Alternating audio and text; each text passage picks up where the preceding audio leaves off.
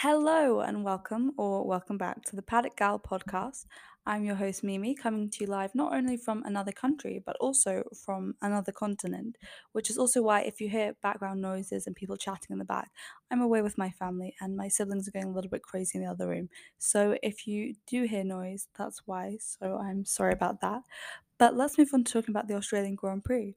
Australia was really chaotic. Like, there's no other way of putting it. The race was truly unhinged with like 8 DNFs and so many other incidents or incidents on the race, too. So, no matter who you support, you probably panicked at some point. And it's that time again. It's time for a PSA to comfort your friends who support Ferrari. They got destroyed right at the beginning of this race and at the end. You had the DNF from Leclerc, which at this point it's not surprising, it's just disappointing. But honestly, I feel like at this point, a DNF for Leclerc is just it's almost like a guaranteed prediction. It's such a shame too, because like whenever he makes it far, he's always doing so well usually. I think in this race, this might be a controversial opinion, but like at least he got out earlier. Like we didn't see like the promise of what could have been, like he was just out immediately, that's it, over. Um, but then also you had Carlos Sainz penalty for a lap that didn't count, which I'd understand the outrage of him hitting Alonso if the lap had counted, because then Alonso would have suffered dramatically. But with the lap being erased, it just felt unnecessary. That's also going to be this week's poll. Should Carlos Sainz have got that penalty? And also, he didn't just get the penalty, he got a 5 second penalty and he got 2 points on his super license. And I've also been thinking, like, I've remembered how if we look back to the season opener in Bahrain, we kind of had not as like dramatic incident, but we had a similar thing where when Alonso overtook Sainz, it looked as though he might have hit him, and Sainz seemed fairly convinced that he'd been hit.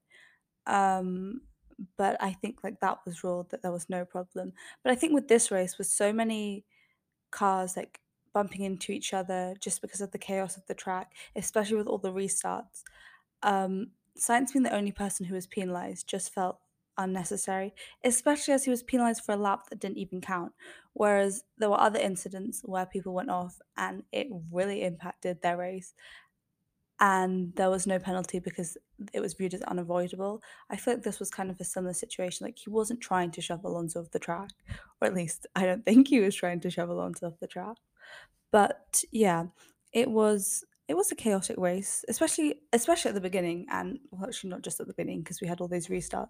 But the beginning was really interesting because we had George Russell in taking over and holding first place for quite some time, which was really interesting to see because it was like a nice break from that Red Bull just leading the race over and over.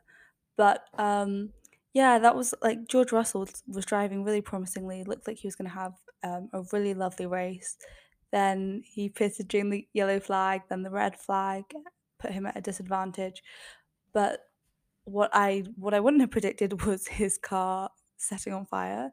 That was definitely unexpected and such a shame because I feel like even when he dropped back into like seventh, he still had a chance of doing pretty well. And at least I think we could have seen a George Russell podium. Otherwise, perhaps it would have been Max, Lewis, and George rather than Max, Lewis, and Fernando Alonso.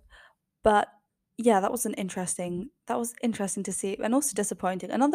We had so many like really disappointing DNFs because we had the the two Alpines taking each other out, which was I bet it was just chaotic in the Alpine garage after that race because both cars out like not even within seconds of each other at the same time. And then what else did we have? We had So yeah, both the Williams didn't finish. Alex Albon had a good time in qualifying, was looking like he was going to have a good race, and then it was so early into the race too that he just hit the gravel and that was him out, and that was disappointing because he was doing really well, especially in that Williams, and then also Logan Sargent DNFing at the end. Those DNFs at the end, I think, were the most annoying because, especially for teams that already had one driver out, because then that was it. That was your second chance gone, like getting any points. But then what else was interesting was, yeah, the two Alpines getting out at the same time. Um, yeah, there were just so many like DNFs in that final stretch that it just made for the most chaotic race. Like, what was it, 12 drivers finished out of 20, which is kind of crazy. But yeah, Red Bull as usual dominated. Well, they didn't. They did pretty well. Like, we didn't have a 1-2 on the podium, which was a nice change. We had the most teams we've seen on a podium this season, which was nice to see. Um, but yeah, it was interesting to see Lewis Hamilton back on the podium. The Mercedes this week, I don't know what happened, especially after that letter to the fans that was like so serious and so dramatic. All of a sudden, to just have this car just like performing like as one of the best cars this weekend was a surprise. I don't know if they were going for the element of surprise or what's happened since, but yeah, Mercedes were doing brilliantly this weekend. Um, we had Alonso keeping that third place on the podium pretty consistent. And then Lance Stroll in fourth, and I think again that shows you the Lance Stroll's ability as a driver, but also it's interesting to see which cars were fairly close together because we had in the like out of the cars in the podium, we had Red Bull in first and we had Mercedes in second, and both those teams were having issues with their cars. So Red Bull in qualifying, Perez was having issues, I think, with locking, and then obviously with Mercedes, George Russell had his engine set on fire. So obviously we had it's just interesting to see because you have that whole thing about consistency with how close together the cars are, and it was interesting to see a that two of the cars or two of the teams on the podium were having very serious reliability issues actually, especially with the fire in Russell's car. But yeah, it was interesting to see that two drivers from teams having quite severe issues were able to make it to the top. Obviously, they do have very strong cars, but they did have some serious problems. And then I think, yeah, it's a testament to the Aston Martin's reliability, I guess, that we saw the two Aston Martins right next to each other in the standings this week. Um, we had the first McLaren points, which I think tells you a few things. It tells you how chaotic this race was, but also I think it really shows us the McLaren drivers both seemed more comfortable in the car this week and a lot happier. Um, I think just recently we've seen like with just on their own the social media specifically with Lando Norris, he seems he seemed really stressed at the beginning of the season and he seems a lot more relaxed now. I don't know if that's because they've got points now or maybe there's been some adjustments that have made him more confident in the car. But yeah, Mercedes and McLaren both have been much stronger this race. But what will be really interesting to see, more in the case of McLaren, is if that high performance was because of all the other DNFs from other teams, because Alpine have been performing pretty well. So I think it'd be interesting to see if perhaps Leclerc and George Russell hadn't DNF'd and maybe also the Alpines had stayed in, would the McLaren still be in the points? Because just with the Alpines, Leclerc and Russell, that's four drivers back in. And with Norris in sixth and Piastri in eighth, there's a chance that with those drivers in, they could have been knocked out of the points. So yeah, that's interesting to see. And I guess we'll see more as we go on. But it was definitely I think there's a lot to take away from this race in terms of like predictions going forward and really understanding how well the cars are actually doing in the teams.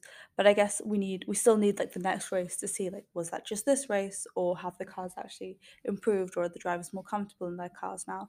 Because now we're a little bit further into the season, there is a sense that there's more settling into the cars and getting used to any adjustments and changes. just to go back to my predictions from last week, um, I think I said we'd see like both Red Bulls on the podium and then Alonso in third, maybe like followed by Lance Stroll or George Russell. So I was right about one Red Bull on the podium a and Alonso in third and Lance Stroll potentially in fourth. But what I didn't predict was Mercedes on the podium or obviously George Russell's DNF. So it was definitely an eventful race because I don't think anyone really could have predicted Australia. Um, if anyone did predict Australia correctly, let me know because honestly, you're probably a psychic, and I honestly just I don't understand how anyone could have predicted any of this because it's probably the most chaotic race I've. It's definitely the most chaotic race I've seen in a while. And what was I going to say? Just like even listening to the commentary, um, I think the commentators also you could really hear the chaos because I was listening to um, Crofty and Jensen Button. And I'll talk a bit more about that later. But there was definitely a sense that there was like a lot of chaos, and the commentators were just having to quickly adapt to what was going on. But yeah, all the restarts and the red flags definitely made for a long race. I think what I'm trying to figure out how long it was. I feel like it was at least like 2 solid hours. I feel like it was wrong. I'm getting that wrong. I can never remember the timings of things. But yeah, I was gonna say that also just on the subject of the Red Bull lead, but also the Mercedes doing pretty well. I think the lead this time over like the rest of the cars was 8 seconds. So the Red Bull was 8 seconds faster, which I think the fastest it was perhaps in Bahrain, or I think it was in Bahrain where they were just like miles ahead. But that does show us something about this Mercedes ability because it seems like the Mercedes are perhaps a little bit faster than, well, as we saw in the race, faster or doing a little bit better than Aston Martin even now, which is definitely surprising and I definitely did not see coming. And will be really interesting to see how that plays out going forward. Um, but yeah, we've definitely got that smaller gap. The main thing is just that Red Bull DRS because that is what's giving them their lead and helping them to overtake. But yeah, just also on the subject of Mercedes, it was interesting to hear Fernando Alonso say that he was trying to like push a mistake from or force a mistake from Lewis Hamilton, and like the entire time he was behind him, and yet Hamilton managed to make no mistakes, was driving really well, and held that second place for quite some time. That was really interesting and really nice to hear because I think there's been a lot of talk, especially with at the moment where you've got George Russell sometimes outperforming Lewis Hamilton. There's been a lot of talk about whether Hamilton has gotten used to having these like phenomenal cars and now post regulations is having to relearn how to work with those cars, struggle a bit more while George Russell is used to having a Williams or a car that is not as strong. And so going into a Mercedes with issues is less of a problem for him. But I think this really showed us that Hamilton has not lost any of his driving ability, perhaps just took some time to adjust to the changes of the car, but that he's definitely going to be perhaps a contender this season. Where is he in? Let's have a look at where he is in the standings overall. I think he's currently in fourth. So yeah, he definitely is a contender for the championship. I think as it currently stands and what we're currently seeing, I think at this point my prediction for I know it's really early days, but my prediction for the world champion would probably be Max Verstappen.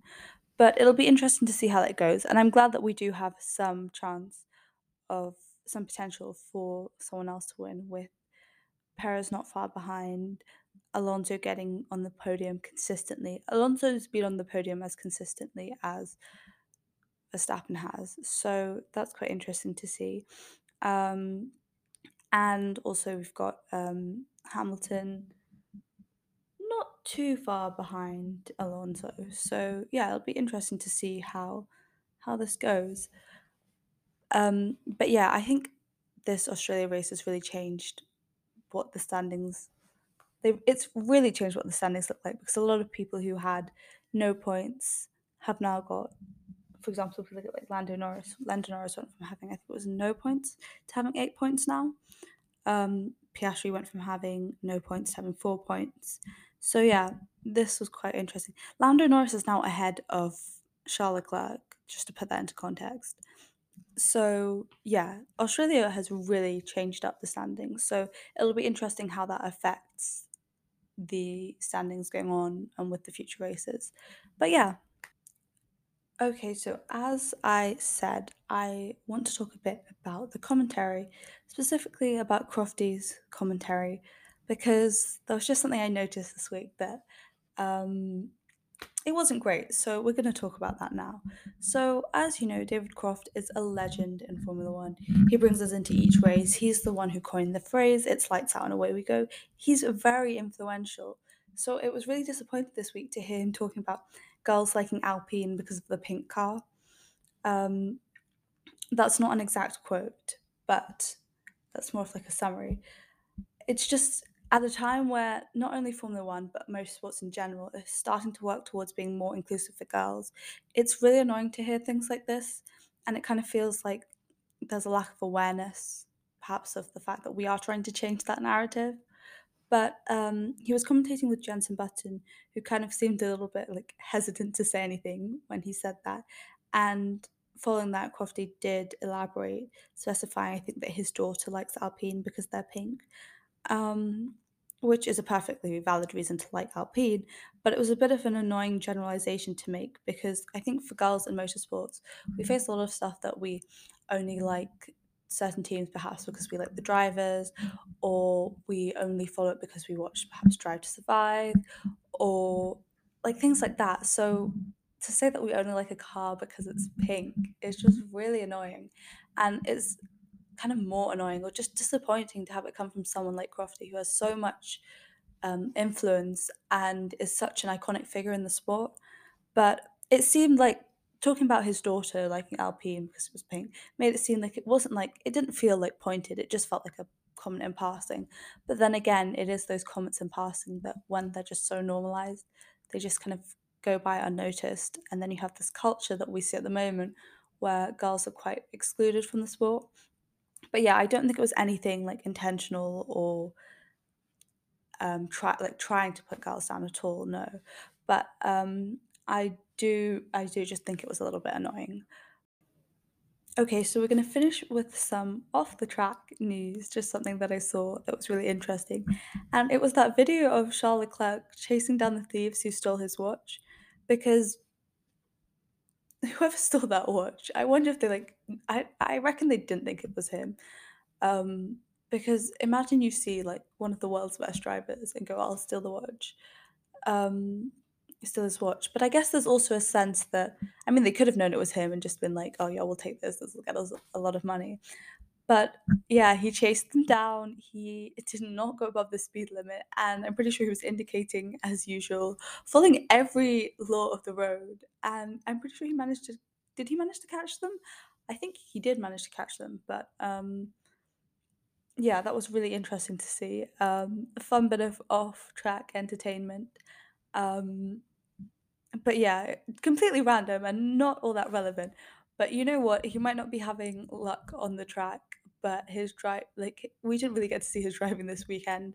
So if you need your Charles Leclerc fix, I would say go find that video because it's all over the internet and it was some pretty good driving. Especially given the fact that he's literally following every rule of the road. So yeah, that was quite interesting to see. But yeah, that's all for this week. Don't forget to vote in the poll about whether if you're listening on Spotify. If not, just comment on our most recent TikTok or Instagram. But yeah, whether Carlos Sainz should have gotten that penalty or not. But that's all for this week. Thank you for listening. And with that, it's lights out and away I go.